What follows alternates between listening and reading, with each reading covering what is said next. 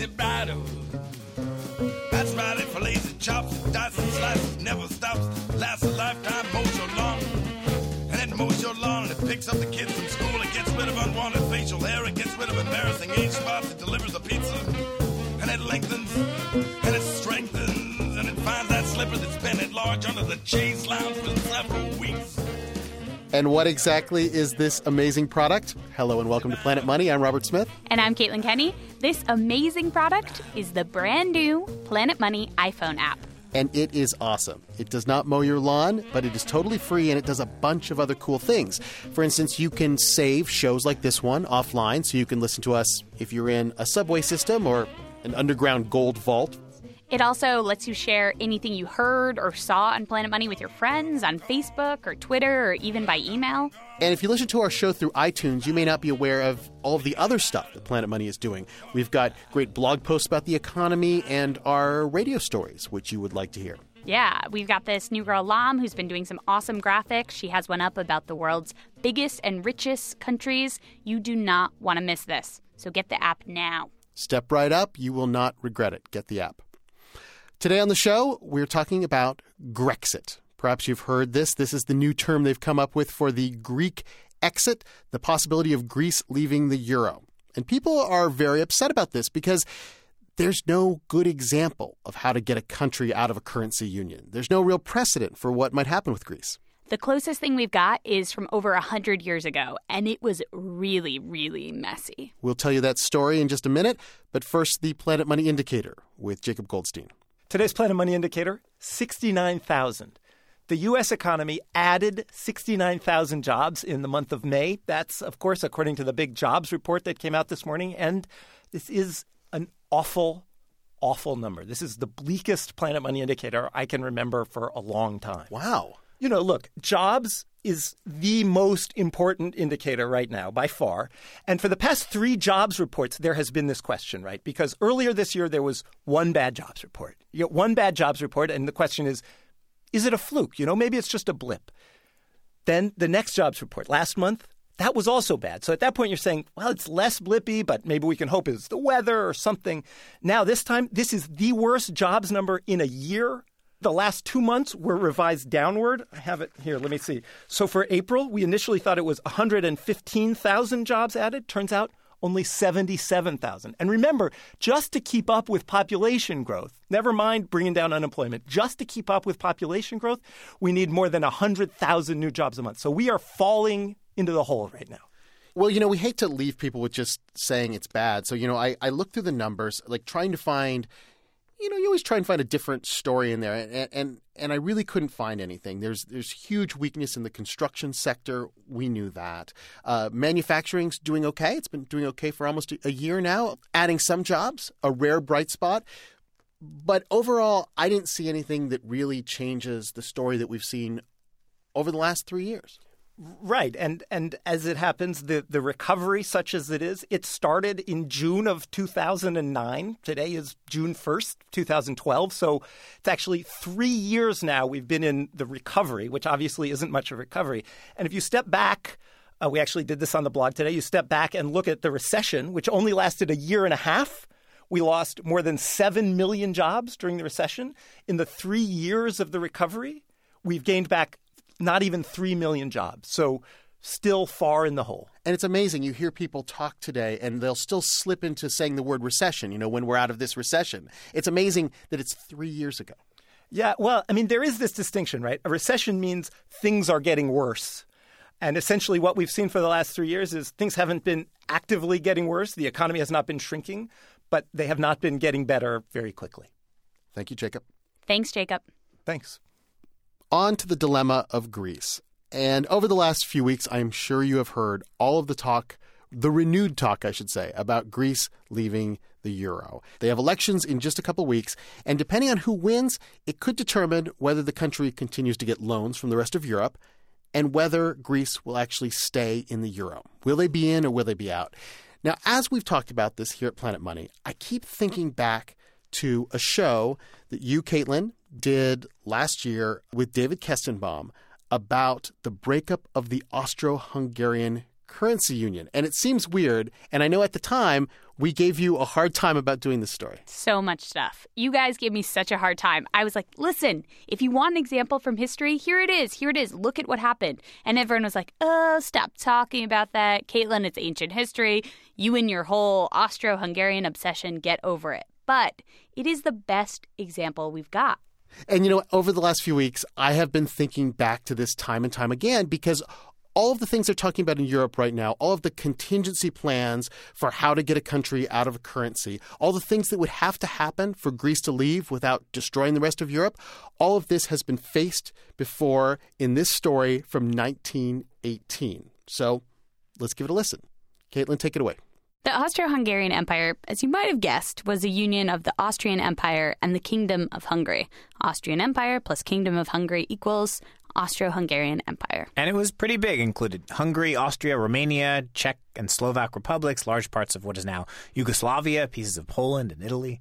And as with the euro, the thinking was that things would be easier if there was one currency. It'd be easier for people to trade, there'd be one price for wheat or for wine, and they could sell each other more stuff. We called up economist Michael Spencer, who co-wrote a paper about this episode in history. He is now chief economist in charge of Asia at Deutsche Bank. Spencer says, like the euro, creating a new currency was a little complicated because the two areas not only had their own currency, but their own language. The Austrian part spoke German and the Hungarian part spoke Hungarian. But in 1878, they started this bold experiment with a single currency. It was called the Austro-Hungarian crown.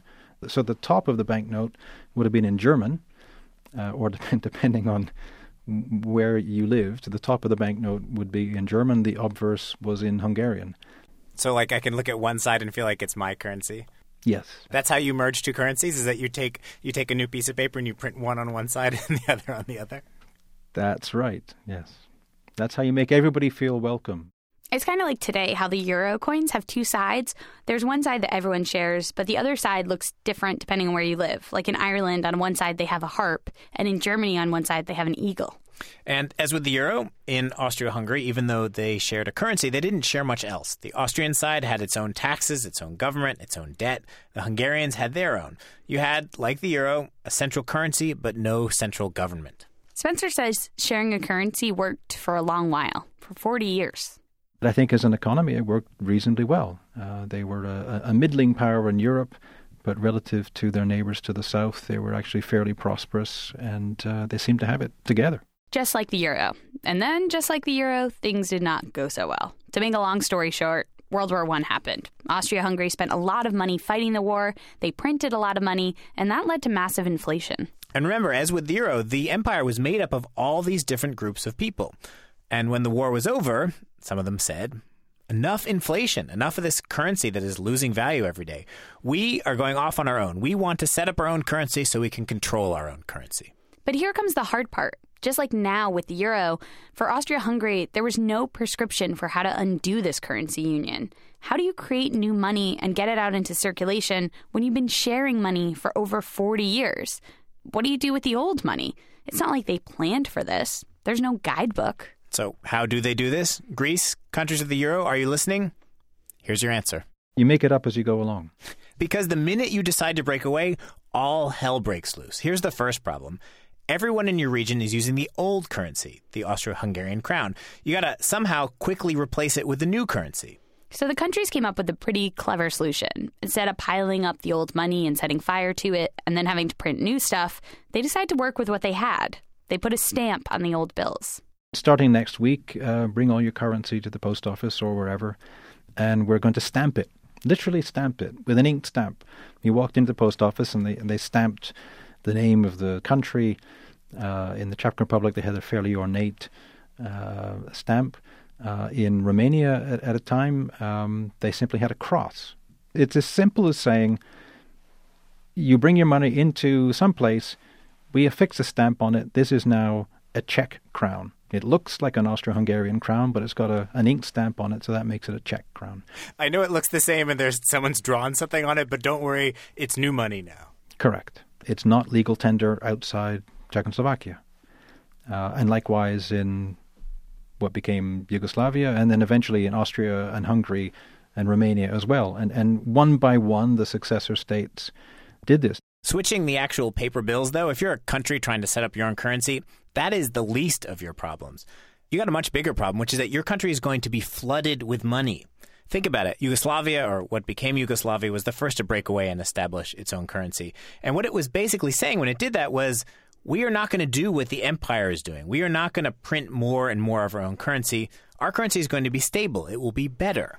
So everyone throughout the empire is looking at this happening, and they're thinking, I want to bring my crowns to your country. I want to bring them to Yugoslavia to get stamped. Because remember, the Austro-Hungarian crown was rapidly losing its value. There was all this inflation. So what do you do if you're Yugoslavia? Well, you got to try to seal the borders. It was pretty dramatic if you were living there. You woke up one morning and there was, a lead story in the newspaper. You're not allowed to transfer money in and out of the country through the banks. You're not allowed to take currency in and out of the country. Sealing the borders, easier said than done. People are going to find a way to get their money in. Because imagine you're in some neighboring country and you're still on the Austro-Hungarian crown. You're basically watching your money lose value. You're worried that all these bills you've tucked in your mattress or your jar or wherever you keep them are going to be worthless. All those years you've worked and toiled, it could all be for nothing. But then you read in the paper that Yugoslavia next door is starting up a new currency, and you figure if you can just get your crowns across the border and get them stamped in Yugoslavia, you'll be safe.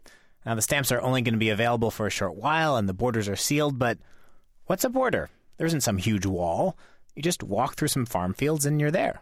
You're talking about border crossings at roads in very rural, underdeveloped areas. So it's very easy if you really want to go to the trouble of getting your money out of the country. So do you imagine in your head at the time there were people on horseback with satchels filled with money sneaking it across the border? There have to have been, because by the time Romania replaced these stamped notes with new Romanian lei, you had boxcar loads of currency. So these were not small amounts of money that people were moving across borders. Remember, back then, individuals typically didn't have bank accounts. This was overwhelmingly a cash economy. So we are talking about tons of paper that was moving around. Some people even started forging stamps. In fact, so many people forged Yugoslavia's ink stamp that a year later, Yugoslavia had to create an actual physical sticky stamp and attach those to the inked money. You can think of it like this giant flow of money moving from one country to another as each country decides to break off and create their own currency. People are just trying to find the best place to get their money stamped. So the money flows from Czechoslovakia to Austria, from Austria to Hungary, from Hungary to Romania. It was basically a growing tidal wave of crowns looking for a home. So all of this currency flooded into the countries that were the last to separate from the precursor currency. So it was very clear that that people understood very quickly the incentives where they wanted to get their money stamped, and when they couldn't, it simply became, where can I still use this piece of paper? Because little by little, my unstamped banknote is becoming non-legal tender in different parts of the territory. So in the end, this currency ended up flooding into Hungary and Romania. In something like 2 years, the Austro-Hungarian crown had broken up into 5 different currencies: the Austrian crown, the Hungarian crown, the Czech crown, the Romanian lei, the dinar for Yugoslavia. It was so disruptive, it took nearly 10 years for these countries' economies to stabilize. I mean, just try to imagine what it was like. For a while, it was unclear what anything was worth. Countries had to resort to just bartering, trading one good for another instead of using money. It was a real mess. Michael Spencer says if some country were to try it today, say Greece were to try to leave the euro and establish its own currency, in at least one way it would be maybe easier, because back then pretty much all money was paper. Now, a lot of it's digital. I don't know about you, but I mean, I have far more money in my bank account than in my wallet. So bank accounts would be converted immediately. You can certainly seal the borders actually more effectively today. You simply don't allow banks to transfer money, for 24 hours. No transfers in or out while we redenominate everybody's bank account. But this speed cuts 2 ways. If some official in Greece or another country were to so much as breathe a word about maybe, possibly, theoretically considering at some point leaving the euro, money could flood out before you would even have time to seal the borders. That is one of the lessons from 1918, is word gets out, and even before countries started stamping notes, people were moving currency across borders. So, in principle, if you could spring this by surprise on everybody, it can be done. It is much more likely that people see this coming. And then, of course, as you could have the entire deposit base of your banking system flee overnight. The entire deposit base of your banking system flee overnight. What one economist called the mother of all bank runs.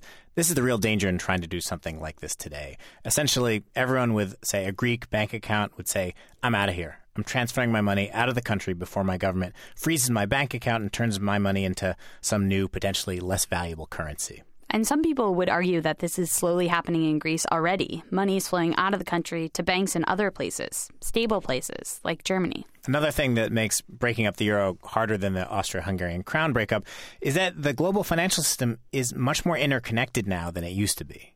If you just sort of start to think about the implications for the real economy as companies essentially stop functioning while they try to sort out, do I have exposure to this country? Where's my deposits? What currency is it denominated in? Am I billing people in what currency?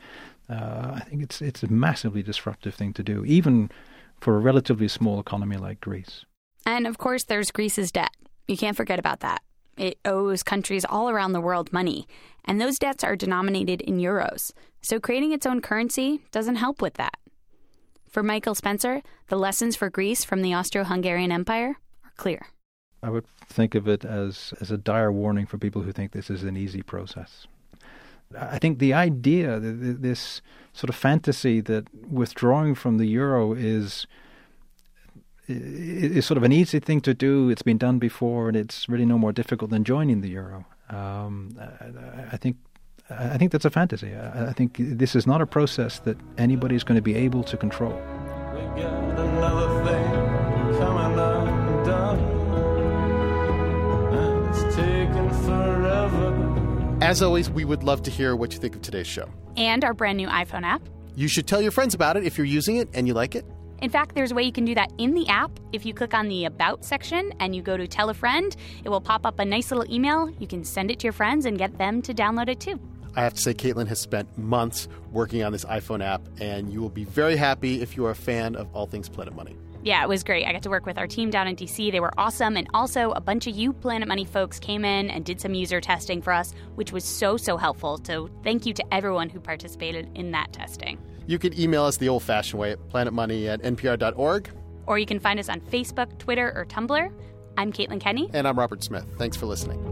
I'll go brave in everything, with you swallowing the shine of the sun. I'll go brave in everything, through the shine of the sun.